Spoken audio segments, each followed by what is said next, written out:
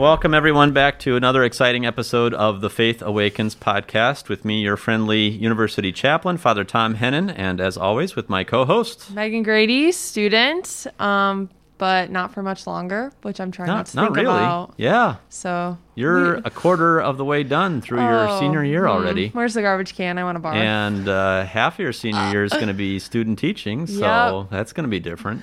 Yeah. Yeah, not to make it sound worse, but yeah, see, you're a short timer. I wish I wasn't nostalgic. Like, I wish I was just, like, could just not be sad about things. You wish you could be a stoic. Yeah, me too. Yeah. You wouldn't let it phase you one way or the other. I just wish I was deal neutral. With it. Yeah. But then I guess it's not as meaningful. So. Exactly. You know, if you weren't sad about anything, then it probably meant you didn't really care about anything. Like my mom was here. So my mom went to St. Ambrose really quick, and like she was walking around with us. They came up to visit me, and we were walking around. She's like, "Oh, aren't you sad?" We were talking under the Ambrose Oaks. I'm like, "Mom, can you not?" And then she started crying, and then I almost started. She started crying? Yeah, almost. Yeah, and then I almost started crying. It was a lot. That's the kind of effect this place has on people. I'm just telling you. So there you go.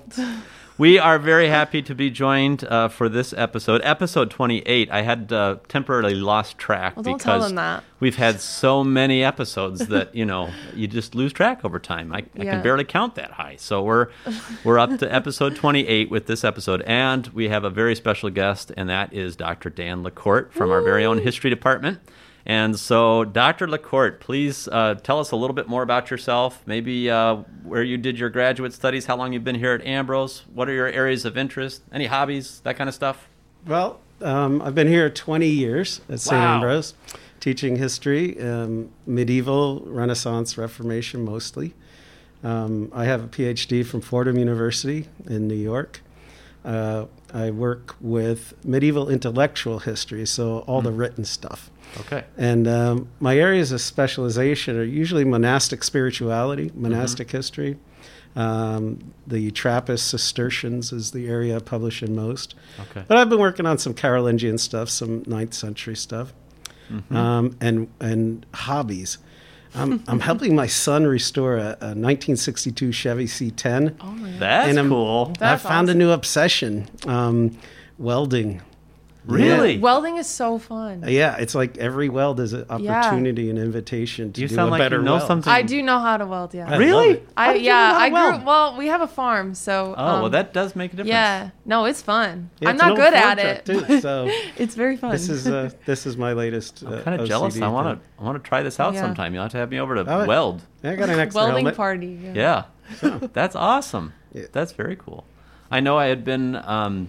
at your home for a Christmas party probably the year before last, and you had built a hurdy-gurdy. Right, the hurdy-gurdy was... oh, my God. Yeah, you be nice, okay, Meg. Meg's heard the gurdy, and I don't think there was enough wine that night, so she remembers the gurdy. The hurdy-gurdy was a kind of an experiment. About 5 years ago, I got my buddy from John Deere. He's an excellent engineer there, holds many patents. And I convinced him that doing a 12th century medieval instrument was what he wanted to do. And, it's such a unique instrument that it caught his interest. And he has a wood and a metal lathe. Yeah. So we made everything, every piece of this. It's a stringed instrument that's bowed with a wheel. So you crank this wheel and it hits the strings, and it's keyed instead of fingered, right? You finger the frets or the keyboard. So it sounds, no matter how well we did, it still sounds like bagpipes. So I guess it's authentic because that's what gurdy sounds like. So you got the drone in the back. Yeah. And then I had my son's friend who's a young budding guitarist, and he's got all the pedals and everything. He came over one day and we mic'd up the gurdy and sent it through some modern, electric hurdy-gurdy. Yeah, it was really cool. I got distortion. It was almost like Five Finger Death Punch meets the Middle Ages. Oh my goodness! Oh my gosh! Yeah. That sounds amazing. That's fantastic. Yeah, I'm interested in other things. Cool. Yeah, nice.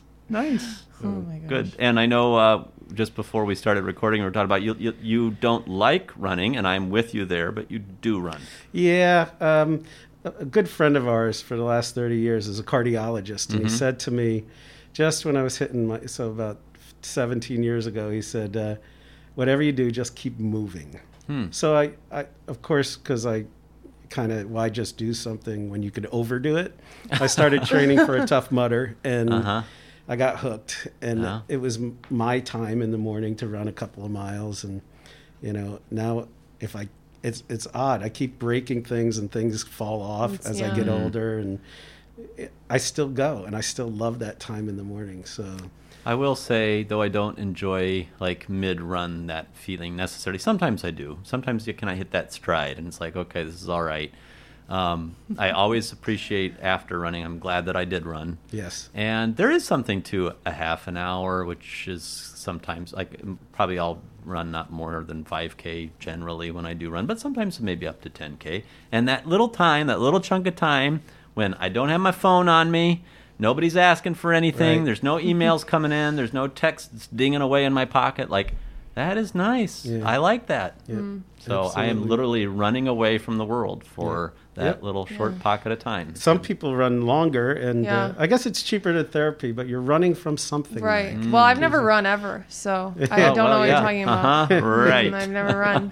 I haven't run today. I have an off day today, but no, I totally agree. And like, I know both of you just look at me like I'm insane when I tell you how long I run, and like, I know you guys make fun of me when I'll be like, oh, I only have like 8 or whatever. Not to your face, but behind your back. Right, behind my back. I appreciate that respect. That's, yes. But honestly, I feel the same way. There's days where I'm like, oh my gosh, I hate this so much. Why have I been doing this for the past 10 years or however long I've been running? But there's just those runs that just like keep you on it coming back for more. Or you're on, like, I don't know if you guys run on the bike path or not. Just like looking around, and I'm like, oh yeah, this is nice. Like, I like this a lot. Well, I told Coach Tomlin, the track coach here, I told him we had that dry spell for a while in the summer, and it started to rain like one lap in. And the smell and the cool and everything. It was just the best. One of those moments, that was the like, best. I'm going to keep this going, this is cool. And even with races, like, it's hard. Like, it hurts so bad. I'm not even going to sugarcoat it. It's so terrible. But, like, running with your teammates, there's just, like, that feeling that I'm going to get nostalgic again. Just, like, that feeling of running with your teammates and all shooting for a common goal. You're all running the same course, You're finishing one after another. It's just, like... I will say there is a difference in running with people, and I ran with you and 3 of your teammates a couple weeks ago on a Saturday morning, and we did the Bridges route, and I probably would have quit early without you because I would have just been like, I'm done, this is fine, but, especially coming up Main Street Hill, that's probably where I would have given it up, but so there's something motivating about when you're running with people, that kind of keeps you can keeps join you next trucking. time, No. Dr. La Corte. No, I'll be texting you. No, dreams are never coming true on that one. You know what? And like, people are always like, oh, you're too fast. No, everyone can run together. It's not like you guys were very merciful to me. You didn't, we were tired too. So the reason we wanted to have you on today is as a historian. To talk a little bit about, I know, a subject that is near and dear to my heart as well, and that is just the importance of the liberal arts in general. We are at a diocesan Catholic liberal arts university, and we know that is still a very important part of who we are, and I pray that is true well into the future. We talked about in our podcast last week, Megan and I talked about how we chose our majors, because I was a history major, history and philosophy, and your history secondary education. And part of the reason that we were drawn to history, in fact, was that you could learn a lot, potentially, about a lot, or at least a little about a lot, and you could go into greater depth where you were more kind of fascinated. But just the idea of these, what we call truly the liberal arts, and I think for listeners too, sometimes that term is confusing, because when we hear the word liberal today, we think politically liberal, like capital L liberal, and it's just meant to be like the freeing arts, right? These arts that allow you to grow and think in new ways, and kind of so just maybe wax on a little bit about the importance in your mind of the liberal arts and the place in your life. It actually changed my life. I was, as I refer to myself, I was a chuchulun from a New Jersey public school, never having carried home a book all of high school. And I ended up, I don't know how, at the University of Dallas, which is a classical liberal arts school with sort of like a great books approach. Yeah. So the first day of school, they hand me, the Iliad by Homer and Plato in a different class, and these primary sources also are being used in my history class. And every single course you took there really was one part of this great intellectual tradition, which we would call the liberal arts. Mm-hmm. And as I started to encounter these texts, it changed me. The things I thought about, the environment, my intellectual environment, sort of changed, so that by just the very first semester at Thanksgiving, I went home and I wanted to know and speak deeply on a subject. And my friends, and no fault to them, they were still talking about Bruce Springsteen and drinking beer on the hood of a Dodge. So I knew something had shifted. And I think it was the Platonic, Aristotelian, with seriousness, trying to understand these great gifts of mind and gifts of writing, that kind of started pushing me out of my sort of traditional way of thinking. And I just fell in love with the pursuit of wisdom. And as I went through the Middle Ages and saw the development of this way of educating that really comes to us from Greece after the Persian Wars, they needed citizens that could self-rule and be able to think about a variety of subjects, but with some seriousness and precision. And it's actually the sophists came up with this sort of canon or curriculum, and they get a bad rap from Plato, but this way of teaching translated into Rome and then was taken up in the Middle Ages, formalized, and when the Middle Ages came up with the university system, and then has been passed on to us. The trivium and quadrivium, the 7 liberal arts, there is no finer way to educate. There might be ways to train and maybe indoctrinate that are successful, sort of the memorize, regurgitate, over specialization, and when that's a training. But education should be freeing. You should have an approach to the world that is reflective and precise in language and method. And this is what the liberal arts fostered, and fostered in me, and done seriously, is continuing to do it for generations of students. So that's beautiful. That's, I mean, I'm right with you. I think I don't know that I would have, as a college freshman, had the language then even to talk about what the liberal arts were. I'm sure I didn't really know what that meant. I knew that the things that I tended to be interested in high school, and that probably were determining where I wanted to go to college and what I wanted to study in college, were kind of more in that vein. But I wouldn't have had the language for it. And I specifically remember some of those early philosophy classes that I had here, the introduction to philosophy, and ancient in particular, and medieval, I think, that were eye-opening to me. And the first time a student even thinks about the Plato and the cave, right? And just the concept that what if this world is not what it seems to be, but is this shadow of this other more robust and beautiful and richer world? That's a kind of a mind-blowing thing for a college freshman at 18 years old, 19 years old to think about. And it starts you down this path. And when you have some experience like that in a class, or from encountering, like you say, some of these primary texts, you want more of it. It's addicting. Yeah. And, my library size has grown. For a kid who didn't pick up a book in high school, to have the texts that I have, and I look at them like they're old friends, because I've learned from each one of them. And reading these texts, what they did for me, and I hope to do and bring out for my students, is not only encountering magnificent thought, and precise and detailed and deep and reflective and all those things, but what it did was it sensitized myself to my own needs. Like, it brought up sort of, we used to say at the University of Dallas, the eternal questions that every human at every time period ought to be thinking about. What makes me happy, does. and what is happiness? What is happiness? What is justice? What is the nature of the good? Yeah. And when you put some some backbone to that, it transcends time and place, so that it can speak to us today. Yeah. And I'm friends with the novice director up at New Mallory Abbey, and he once tried to explain to me what it's like to do meditation in the Cistercian Trappist tradition.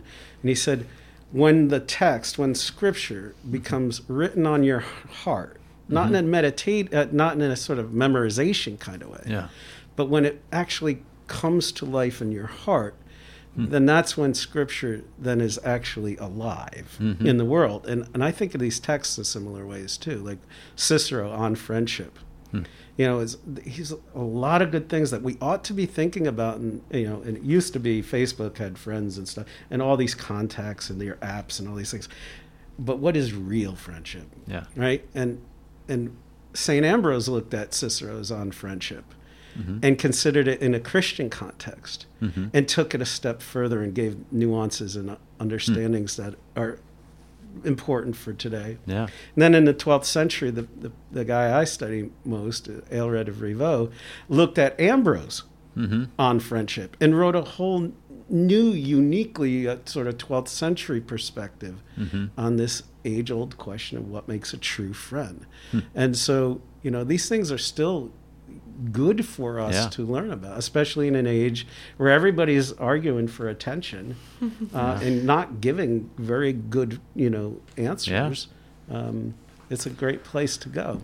Megan, I'm curious, as a current student, if somewhere maybe in your first year or two here, did you have one of those kind of aha, mind-blowing, eye-opening kind of liberal arts experiences where some concept in a class you took or some idea just kind of hit you between the eyes and kind of transformed your education going forward? I'm going to have to plug the history department. I'm biased because I'm a history major, but what a group of all-stars. I love them all dearly, even if they don't love me back. But they're great. And just to be clear, you're not currently taking a class from Dr. La Corte right now. Okay. I'm not, and I'm devastated about that. I was really sad. But there's no grade in the balance here is what I'm saying, folks. So, okay. Yeah, no. But just the fact that, especially with La Corte's class, the fact that a lot of people, especially in popular culture, look at the medieval era and say, "Oh, they were so stupid back then." The Dark Ages. Yeah, the Dark Ages, and just how we grew up kind of with that persona, and then coming to hear and taking Dr. La Corte's class and learning we shouldn't be ridiculing them, we should be thanking them for all these things that they've given us, all these tools that are still relevant in the 21st century. Like the university itself? Yeah. One little thing. Don't let your head get too big. Yeah. But, it's very kind words you speak. I think the history department here, does an amazing job of tying history with current events, obviously to the best of their ability, but in a meaningful way, I think. But yeah. Good.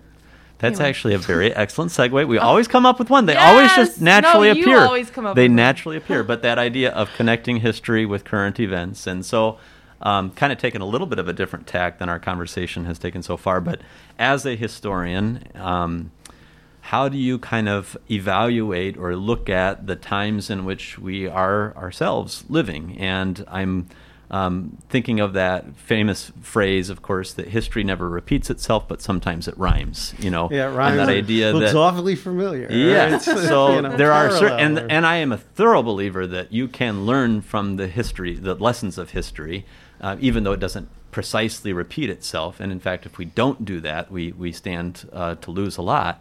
But at the same time, recognizing, there's how often in the last 6 months have we said, in these unprecedented times, well, yes, they are, and yet not, too. So how do you wrestle with that? It's hard for me because I'm kind of out of touch, and I intend to be out of touch with a lot of the modern world. I don't really. Well, you build hurdy-gurdies in your garage, for Pete's sake. I barely get out of the garage. But I'm aware of current events, and I read enough. I don't pay attention to 24-hour news, and I don't. Amen. I think I have a couple of apps on my phone. My son tells me I do, but I'm not too tied into any of that. I think I saw my LinkedIn page for the first time, like since January today. It's kind of neat. Nice. But I don't really get in for all that. So I kind of, I'm standing sort of on the edge and looking in-ish. Mm-hmm. And somebody said something to me yesterday. They said, fascinating times we're living in. And I went, well, sort of. When I look at pandemics, my perspective starts at the Black Death. Yeah. Where nearly half of Europe died. Yeah. Yeah. And when you were infected, you tended to die. Yeah. So I kind of have a different perspective on that. And they didn't really have any therapeutics or any like vaccines on the, kind of concept. You just either survived or you didn't. And, all the recent plague studies, well, that's a hobby of mine too. Yeah. Reading that, since the mapping of the human genome, it's kind of changed everything. Mm-hmm. So I still, I look at, people still get sick. People still get fearful of getting sick. And you should be, I guess. But scandals and people screaming for your attention, battles, partisan battles. I was just teaching about the Roman Civil War today, and because brought to you by partisan strife and odd application of their own laws. So if it's good for me, it's got to be bad for you, kind of thinking. And then when you switch, then all of a sudden, that wasn't well thought out. That kind of thing. So I always see these patterns in history. And I can never get out of Plato's cave, especially with these apps and with social media and the sort of virtual reality. Socrates nailed it, man. There is always somebody else trying to recreate our reality for us, to give us something that we're told is true. And in fact, with a little scratching and a little investigation, it always sort of turns out to be not accurate. Yeah. And that sort of troubles me. It's troubling, and there's nothing you can do about it. But it's no different than any other time. It's just louder and constant. I think, and I keep waiting for something to some sort of shift. The next thing, because there's always a next thing. But I don't get too wigged out by anything.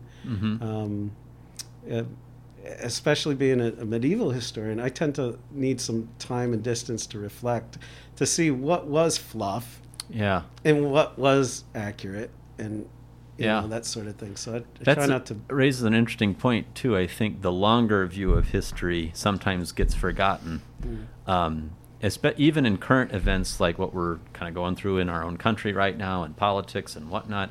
We're only looking at it we tend to kind of compare it to the 200 years that we've been a country, and so that's our frame of reference is American history, so we don't pull in things like the Roman Civil War and talk about partisanship then, because we think, that's irrelevant. That was millennia ago, and a very different culture and different time and people and all that kind of stuff. But human beings are human beings, and that's one of the things that the liberal arts teaches you, is what it means to be human, and you start to see more similarities there across cultures and times than dissimilarities. Absolutely. So people don't change; only what they think is important changes. Yeah, I like that. The going back to Plato's cave again too, and it does feel a little bit like we're all kind of in our own private little cave, which is about the size of a smartphone, and we're kind of staring constantly into this little. Well, in some ways, cave, we actually put the shadows on our own walls. Whatever algorithm is shooting at you today, but you've already liked half that stuff, so they're pushing you down that direction. So how can you really grow? How can you really think? But we're shouting over our our shoulders at the other people that are looking at their own little cave wall with its shadow puppets. Like, you're watching the wrong thing. This is the truth, Right. And in fact, instead of actually like turning fully around, engaging each other face to face, not looking at our little shadow wall, but actually having a real conversation in real time and going out into the world and exploring things that, granted, can be scary but beautiful. Yeah. No, I think that's spot on. So it's interesting. Megan, what are you thinking? It's interesting. That's a good point. Like, I know a lot of people, you use the like example of a cave. People go to that cave and they experience so much anxiety, at least for me personally. Mm-hmm. I experience so much anxiety, but then I later go back to that cave for some kind of solace, and then I'm like struggling to find it. Well, I'm not going to find it. That's the source of my anxiety in the first place. So it's just interesting. Yeah. It's just interesting how that's the process right here. I don't know. I don't know how to break that process, but it has become a kind of strange comfort food for us, I suppose. It's easier to do this, just like it's easier to make instant mac and cheese, but it doesn't compare. No, it does to, not. Real food, right? So it's that kind of same thing, I think, where. Really. I see a lot of disconnect when, I have younger kids, Petey is out there, and I try to encourage him to look outside the phone, get off the tech, right? Mm-hmm. And he's good like that, and he has a very full life that doesn't just sit online, But I wonder, if left to your own devices, would I have been any different than him, wanting to seek the phone or the Fortnite or whatever, online-y thing is going on. It's very difficult because it's very enticing. Yeah. But my best days are engaging with the text. Mm-hmm. But it's been a while for me. But I would encourage people to seek the truth. Yeah.